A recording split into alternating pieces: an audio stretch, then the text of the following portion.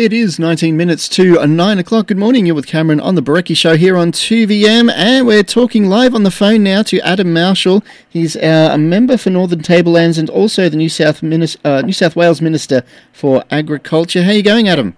Not too bad, Cameron. How are you? I'm pretty good for a Friday. You've been pretty busy getting together a petition for the Queensland government to ease some of the restrictions for those in the border communities. Yeah, that's right, Cameron. This is obviously the big issue at the moment, and what's consuming almost all of my time at the moment is on the border issue, primarily obviously the Queensland border, but also with my agriculture minister's hat on both Queensland and the Victorian border issues. And yeah, I put forward a formal proposal on behalf of the New South Wales government to the Queensland Premier earlier this week about sensible exemption permits for the agricultural sector, medical services and schooling. We made some progress on medical and schooling. The Queensland government did relent and yesterday announced some changes in relation to allowing people across the border, even outside the border bubble, for medical appointments and, of course, people to return to school, boarding school, or parents to go across the border to pick them up. And some small wins in terms of an extension of the border bubble to the North Star and Cropper Creek postcodes. But as I've said publicly, and I'll continue to fight for it, Cameron, the postcode system is just insane. Postcodes don't reflect anything except where the mail's dropped off. You've got Taloona, which is about 40 clicks from the Queensland border, and yet it's in the Moree postcode 2400, even though people at Taloona gravitate towards Gundawindi, not Moree. And so it's examples like that where it just the postcode system doesn't make sense. We need the whole local government areas thrown into the bubble, so all of Moree Plains Shire, all of Guida Shire, Inverell, etc., etc. That makes not more sense, would work better, reflects communities of interest, but does not add any additional health risk to Queensland citizens, because none of those local government areas have any coronavirus cases and haven't had any for over 4 months. So that's the full proposal. There's a National Cabinet meeting today, and the Prime Minister, I know, is going to give all the premiers a revving, including the New South Wales Premier, and rightly so, in my view.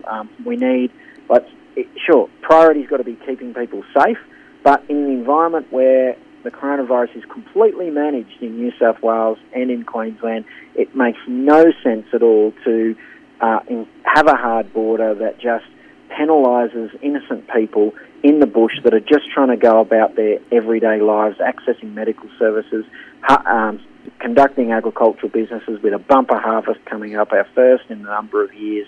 It makes no sense to cruel ourselves with needless restrictions. So I've actually got together with my Victorian counterpart, Agriculture Minister counterpart, and put a formal submission to the Prime Minister yesterday on behalf of both our states, asking for the creation of a national agricultural worker protocol, which would mean that it would be declared across all of Australia that the agricultural sector and its workers are critical workers, which means they should be able to move freely across state borders without restriction to conduct agricultural activities. And similar to the freight industry, which has an exemption in every state, being able to cross no matter what the border restrictions are, we need the same for agriculture. Otherwise, how are we going to keep all the supermarket shelves fully stocked for all of our hungry people in the cities if they don't allow us to conduct agricultural activities unfettered by these draconian and silly border restrictions? So that's the case that we've put in. I'm continuing to lobby every day, sit on teleconferences and make phone calls, emails, write letters, and pass on personal stories, as I've done for another half a dozen families last night who were in tragic situations with family members who are dying or have passed away, and they need to get to funerals and say their goodbyes, and the heartless government in Queensland is saying, no, you can't come in. So we're going to keep plugging away on it, Cameron. We've got to.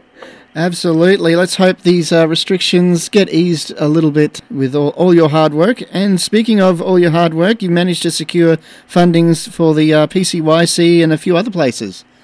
Yeah, some good news, Cameron. I know I feel like this week I've just been angry, like an angry ant all this week. But some good things, and there always are good things happening. But some really good things just in the Moree district. Spent a couple of days in Moree this week, and the Moree PCYC has received a grant for $250,000 from the state government to upgrade its male and female change rooms and showers and toilets there. The male change room's been out of action for a fair while now, and the female change rooms are just about to be put out of action. They're just that dilapidated and don't meet standards, but this money will allow them to completely spruce them up, bring them up to scratch and reopen them again for all the users of the PCYC, which is really good news. And it's part of the COVID stimulus package, so that work will start almost immediately, and it's a compulsory part of that funding that local tradies be used for that work. So that'll provide a good shot in the arm for local businesses as well. And do you know what's going to be discussed in state parliament? I know some parliaments around the country are sort of putting a hold on things due to the COVID thing, but are they all going to meet up soon in Sydney? Or? Yeah. New South Wales Parliament is sitting as normal, so we'll be back sitting again in Sydney in a fortnight. So we'll be back on deck then, and I don't mind when Parliament's not sitting. In fact, I don't particularly like going to Sydney, as everyone knows, but look, the real work is out here in the regions, in the electorate. That's what I enjoy. That's what the real work is. But Parliament will go back again in a fortnight. Okay. Well, you probably must like going on the Manly Ferry, though. There's some redeeming qualities of Sydney, I'm sure. Yeah, I'm not much of a saltwater person, so I don't go on the ferries. I just stick on the ground. 2 feet firmly planted on terra firma. No worries. Well, we're out of time. Thanks so much for joining us today, Adam. Good luck in Sydney when Parliament meets up again, and hopefully we can chat with you next Friday. Thanks, Cameron. Talk to you soon.